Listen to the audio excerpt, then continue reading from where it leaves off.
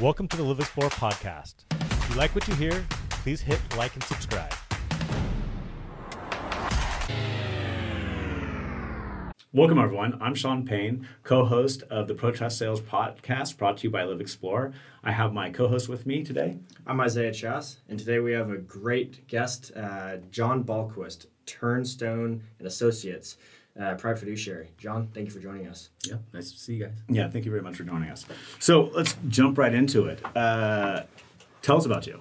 How long have you been doing fiduciary work, and what was the process? How did you get here? Yeah, so I am what's called a fiduciary, and when I got involved in it, I didn't even know what it was. Like leading up to it, I mean, I've been a licensed fiduciary in California. You have to be licensed for 14 years now, and leading up to that, in the past, I'd worked in special ed for a while. So I worked with populations, kids with behavioral issues and learning disabilities. And at some point, I had a friend who was a fiduciary, and I was like, "What's that?"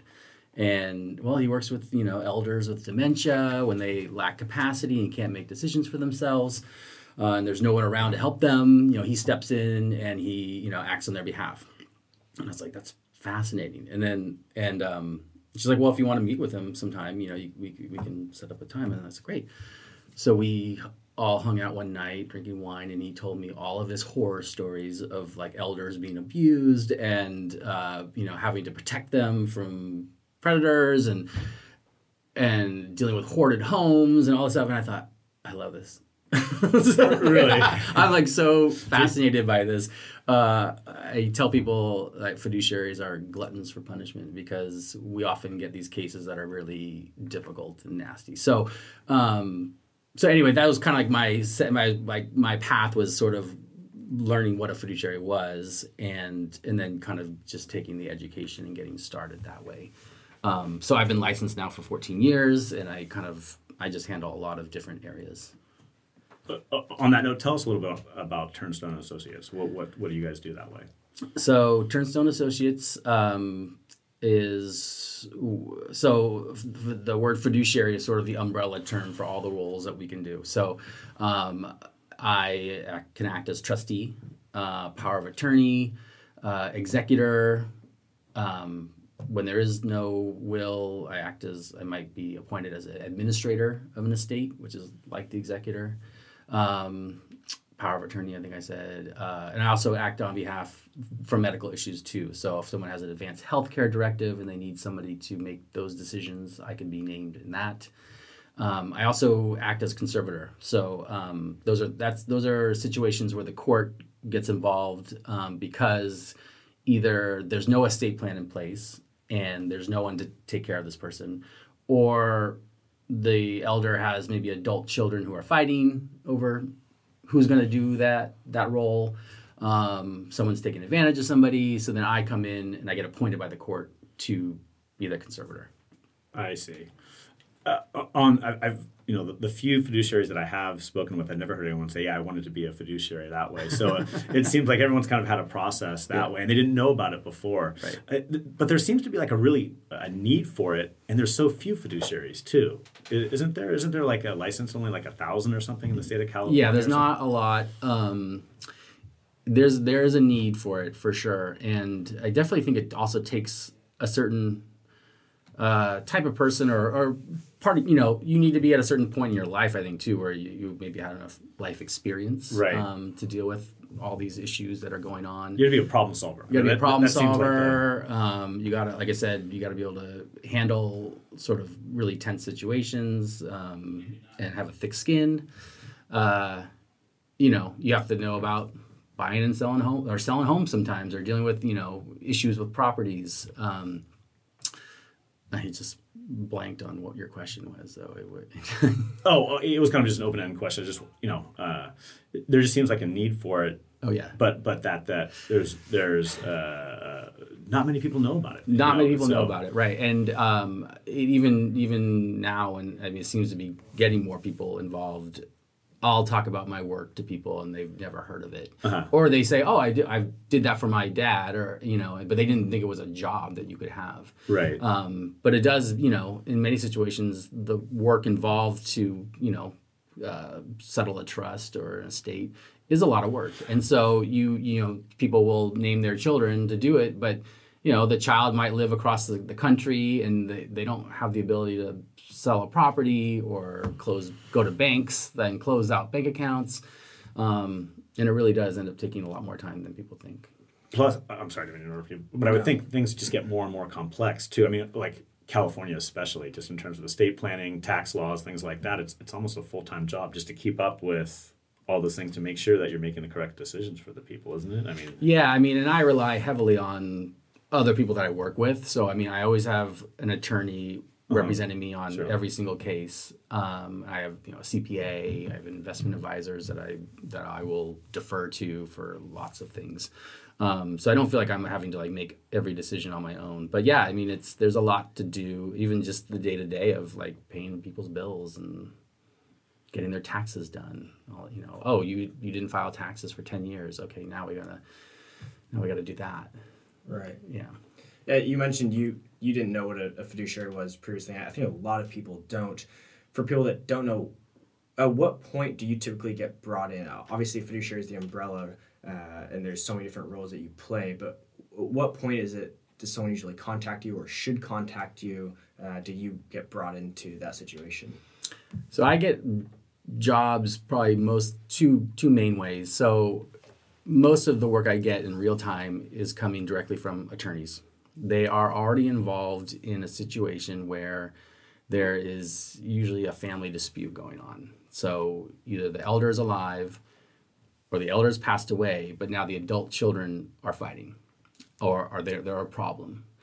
And so I usually get called in sort of as the neutral party to take over as trustee, to take over as conservator. And so those are kind of like you get the case and it's just like whoosh, you take off. You got to start. Sometimes I got to go to a bank that week to close out an account that I can't let the daughter on anymore. And then all of a sudden I've disrupted where their Social Security is being deposited, and I'm changing all their auto deposits. So there's a lot of work in the beginning with some of these cases. But then another way I get cases is people actually planning ahead for the future, looking 10 years down the line and wanting to name a fiduciary in their estate plan or their trusts and all that. So I'll meet with them. They'll interview me, and if they want to choose me, then they'll put me in their estate plan, and then I may not hear from them for 10 years. And I have a lot of cases like that where, like I said, I've been doing this for 14 years and I still haven't even gotten to the point now. I'm just maybe now getting to the point where I'm getting calls from people who actually had named me in the past. And now it's, so I know that there's going to be more work coming in the future from all these people that named me 5 years ago, 10 years ago. And they just haven't used me yet. Do you know, and there's not really, you may not know that they've named you? So I will meet, people do call me when they're researching this stuff and they'll interview me. But there are people that their attorney will say, hey, I know a fiduciary, you should just put their name in it. I see. And these people don't even bother to call me. They don't interview me. They don't know me. Right. But they're just trusting their attorney, and I don't get to see the trust either, which is a problem because, what if I don't want this? Oh, that's really interesting. You didn't even think about that, right? So are there times where you step into a big bird's nest and you're like, wow, I really... well, there's definitely situations where you're like, it's like, oh, well, if I had known that, maybe I wouldn't. I wouldn't have taken this case. As realtors, we do the same thing. So sometimes there's a client you're just not a good fit, right? Yeah. Like for whatever reason, maybe it's not our expertise or something of that nature. Right. So right. I totally get if you tell me that you're the son who's going to inherit your trust, is going to be out of jail in 5 years after manslaughter, I probably don't want to take that case. I just I don't want to put myself in situations where I'm dealing with potentially volatile people or right. So but sometimes you don't even know that right. before getting involved. Sure. So just for our listeners, probably good point just to reach out talk to the fiduciary, make sure that you get if you're thinking about putting a fiduciary in your trust, like meet them first. I would even let them see the language of the trust before it's finalized. They might have, some feedback or advice on what to do. But we're also not attorneys, so I don't, but sure. But the attorney should know. But I think it's really good to talk to the fiduciary as well before you do anything. On that note, I don't think a lot of people know that they can name a fiduciary. I think someone might know what a fiduciary is, they might think that you only come into play if something wasn't set up. For those people that want to plan ahead, it can be a very good idea for anyone else that has gone through the process of dealing with a parent passing. There is a lot involved, and they might not want to put that burden on their children when that time comes. Yeah, I would definitely think hard about if you've got, like, let's say 2 or 3 children, and usually there's one child that is the most organized and competent, right? Right. You might give that the role to them. Do your other children know that's going to happen? Are they on board with that? Are they going to turn on the other sibling? Because that's really where the problems happen. Is jealousy and mistrust. Or naming 2 siblings co-trustees and they don't get along. It's like, why did you do that? Right. Yeah, no, on my experience having sold a lot of like probate and trust sales, I would say half the time you deal with those family-ish dynamics that way, even when they probably didn't exist prior to, and then paranoia starts setting in and things like that, and even if someone's acting totally appropriately. So just again, it seems like a much better scenario to appoint fiduciary for the future, like Thanksgiving and Christmases and things of that nature. Your kids may be playing nice now while you're alive, right. But if you know that they actually have issues, like once you're gone, those issues haven't gone away. Right. So that's when they're not worried about making nice in front of you. Right. So, yeah. Interesting. Bring in a fiduciary. You've already touched on some of what are some of common misconceptions about fiduciaries that you encounter?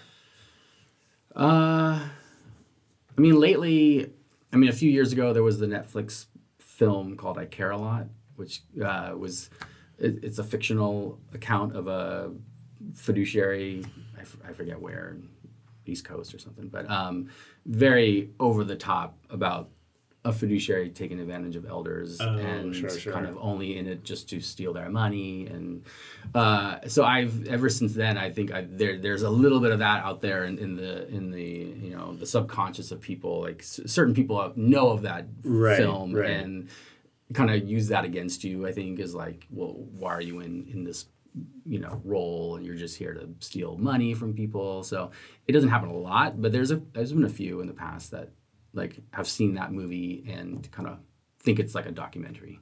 Right. Sure. Common misperception, other ones, I don't know. I think that just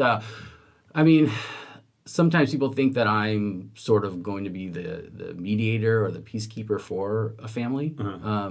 That once now that I'm in, I'm the referee, but I don't see my role that way. I'm just I'm here.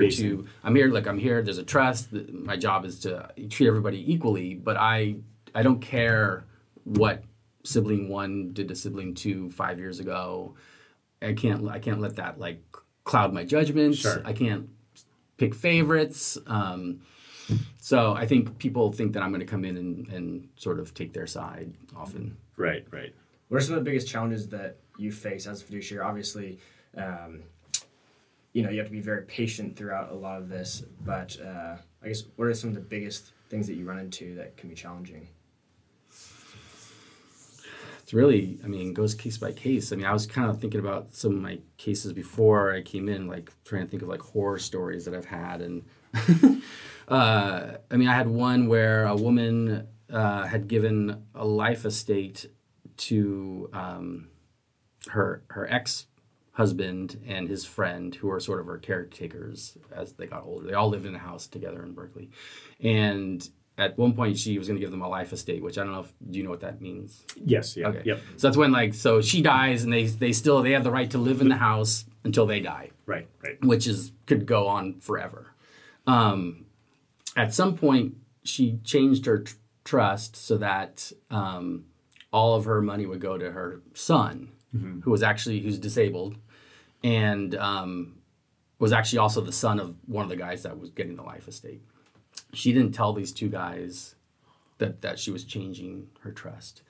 So when she died, then they get the amendment that she made, and it says you no longer have a trust estate. It's all going to your son. And these guys they squatted in that house and it took me 5 years to get these guys out of the house. And I mean, I can sympathize that you thought this was the way it was going to go.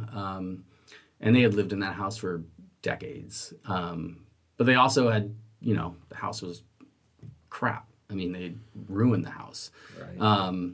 And, in Berkeley, like there's strong tenant rights for many good reasons.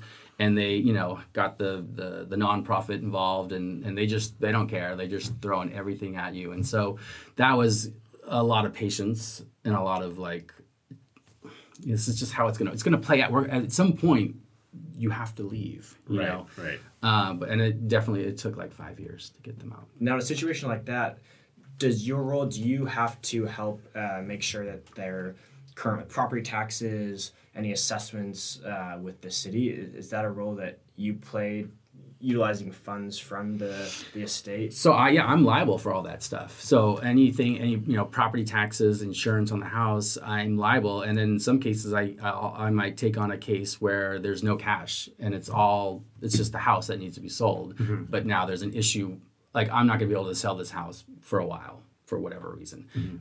So I might pay the insurance out of pocket until I can, because if the house burns down and I don't have insurance, then it's on me. Property taxes, you can kind of let those go. Right. Yeah. Those. But yeah, I mean, it's the liability. The buck stops with me. I see. For sure. I kind of want to jump back to what you were saying earlier about that Netflix special. My interaction with fiduciaries has been they're very detail oriented, right? And that's what. So like I think that's really important to note that you are responsible, liable for something goes wrong. And so my experience with fiduciaries has been they're kind of sticklers for details that way, for that very reason that way. So I just want to kind of overcome that perspective that way. If you meet with a fiduciary, I think you're going to have a totally different experience where it's going to be like just making sure everything is done correctly that way. So and there's lots of laws that we have to follow. So sometimes, if you and your family were just doing this, sure, you could be a little loose with how you do some certain things. But like I have to provide an accounting to everybody once a year. I have to disclose things, or if I'm going to make a decision and I know people don't like it, I will do what's called like a notice of proposed action, where they all get told what I'm going to do. They have like 15 days or 30 days to object, and if they don't, then I go ahead and do it. Whereas if you're doing it with your family, it's a little different. Right. So we do have to, there's a lot of stickler stuff we got to do. How do you stay up to date on everything? I mean, I'm sure there's trainings. I know you said you had like good support, you lean into attorneys and CPAs, but it just seems like a pretty huge ocean of things that you have to kind of stay on top of that. I mean, there's an organization in California called PFAC, the Professional Fiduciary Association of California, which is fantastic. All fiduciaries belong to it. They put on the annual conference where we get our continuing education, but we also that is a great educational resource for knowing what's going on lately, because we will get updates on the latest bills in the California Congress that might affect us. Mm-hmm. Okay. So that's how we stay up to date.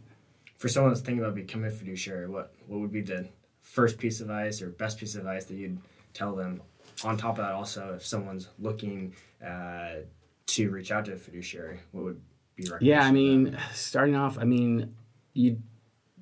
it'll take a while, I think, to kind of get your business going. A lot of it really is about trust, because you are going to be meeting people who don't know you, and you're going to have to convince these attorneys usually that they should call you when they have a situation. But there's a certification program that people go through, and there's various entities that provide that. And then there's you got a licensing exam. And I just would just say have some real world experience. I don't think anyone in their 20s is probably going to be ready to come in and do this job. I mean, I'm often dealing with, when I say like there's an elder and there's children, those children are all in their 60s. I mean, they're like fully grown adults with complex lives and coming in and having to, navigate each of those personalities. And so I just think you need to live a little bit too. Totally. Sure. How do you see the fiduciary role evolving in the next 10 to 15 years, whether that be different rules and regulations, as well as obviously there's a huge amount of wealth transfer that's expected in the next decade. I would imagine that will probably also reflect on fiduciary as well. Yeah, I don't know how it's going to change. I mean, I think, like you mentioned before, like there needs to be more people, I think, getting into it. So, I mean, maybe there needs to be more education about the role, more outreach to get people into the roles. I mean, I definitely think more people of color need to be involved in the fiduciary community. I mean, there's not a lot. And I'm sure there's a huge market for people of color to also represent those communities.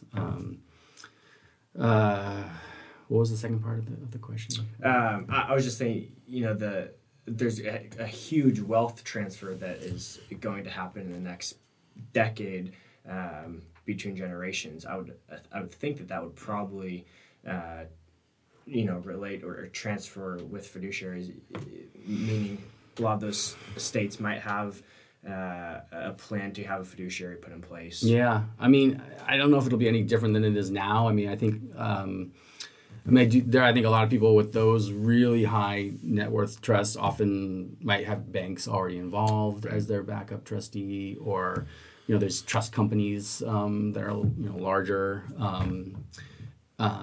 But sometimes my larger trusts aren't that much different than my smaller trusts. I mean, there's still a human attached to it that I'm dealing with, and there's still investment advisors either way. Mm-hmm. And it's just how long is this going to go on for versus am I closing it out now, that kind of stuff. So sure. Yeah. Is there anything that we haven't touched on that you would like to touch on? Kind of like an opportunity to. I mean, I was just trying to think of like horror stories. Yeah, that'd be great. Let's hear it. Yeah, whatever you're comfortable with that way. A lot of times people don't want to come on to let's do that. I was thinking about this one case where this is kind of an interesting, like there's the real estate and also the estate planning that went involved, and there's a house in Oakland, in Oakland Hills, really nice house, but it had kind of fallen to the wayside. The elder passed away. She had 3 children. One, the son was still living in the house. So when I say son, he's like 60, 65. And I was actually interviewed a few years earlier about this case and told that he may or may not be selling meth out of the house. Oh, awesome. Yeah. and actually I said, oh, okay, and then I thought they had told me that they picked a different fiduciary, and I was like, great. Was this one of the trusts that you were like written into you didn't know about? I think they had been interviewed, and I thought they had told me like, oh, we chose somebody else. Okay. And I was like, right. That's probably better. And then like 2 years later, I get a call, and they didn't choose somebody else. They had chosen me, and so I'm listed as the successor trustee. And this was a case where there's no cash, but there's the son is in the house, and they wrote the trust very interestingly where he had 3 months to move out, and then after 3 months, if he hasn't moved out, he like is deducted 10% of his eventual inheritance, and if he doesn't move out after those 30 days, then it goes to 20%. So they knew what the problem was going to be, and they had these measures put in place, and And so I was, the first day I go there, he comes out, and I mean, it's, there's dilapidated cars in the driveway, and it's like, an empty pool, and I'm talking to this guy, and he's like, oh yeah, I'm gonna get out, I'm gonna move out. And then at some point, like, there's some guy walks down the street, and he like gives a nod to this guy, and he whistles to somebody in the back, and he goes to make the drug deal, and I'm like, okay, I gotta get out of here. And I'm told that maybe the shack in the back is where I don't know what, like, there's all this like non-permitted electrical stuff going on in the back. Vents everywhere. Yeah, it's just, it's not good. We have some of the same, very similar clients. Yeah, so... Sound familiar? so in this, I actually had to get... So I knew he wouldn't leave without some money. Right. But I don't have any money to give him. So now I'm working with a hard money lender to get, like, I need money, and the only people that are going to give me money are these hard money lenders who charge 10% interest or more, and their minimum is like $100,000. So now I'm getting this amount of money, and telling I have like 3 years to pay it back, but I'm like telling the guy I can't start paying you back for a while. So that's on me, and the trust. But I get the money, and then I'm going to visit the guy to entice him to move out. He misses the first deadline. The next deadline comes up, and finally I tell him, look, I'm coming, this day. I'm bringing a locksmith, and you have to be out of the house, and that's it. I'm changing the locks. Oh yeah, okay. And I'll hand you the check. I'll hand you $5,000, $10,000, I don't know. And I show up that day, and knock. He opens the door. He's in overalls and like nothing on underneath the overalls. The overalls, barefoot. He looks like David Crosby, from Crosby, Stills, Nash, and he's got a plunger in his hand. I'm like, what's going on? It's time to go. Oh, I'm fixing the toilet, and I'm like, you need to move out of that. You need to leave the house right now. Don't worry about the toilet. I will fix the toilet. I'll fix the toilet. I'll deal with everything in this house. I will clear it out. Everything. Just, you need to walk out. He's like, oh, okay. And finally he goes back in, and then I look around the side of the house, and his girlfriend, his meth addict girlfriend, is raking up a pile of glass from the window that had been broken, but like not a broom, like a rake. So like nothing's being cleaned up. And I was like, you don't need to worry about that either, ma'am. Like we got to go. Finally, he comes out. He's got like his 40-inch TV under one arm and his like sandals in the other hand. And he's like sits on the porch. And I said, thank you. The locksmith changes all the locks. And then like I leave. And then the next day I get a call from the neighbor saying, oh, he's back in the house. And I was like, we didn't close up the windows. Right, I mean, it was just more of a symbolic, like, we're changing the locks, but he clearly had more things he needed out of the house, which is fine. And in that situation, it's like, okay, how much of a dick am I going to be? Like, I know in that situation, I know he was leaving. Like, I know he wanted to leave. He just he was kind of a hoarder. Right. It's hard for hoarders to leave. So I have to like kind of gauge like, okay, like the fact that he's in the house, he's kind of missed this next deadline. But like, sure.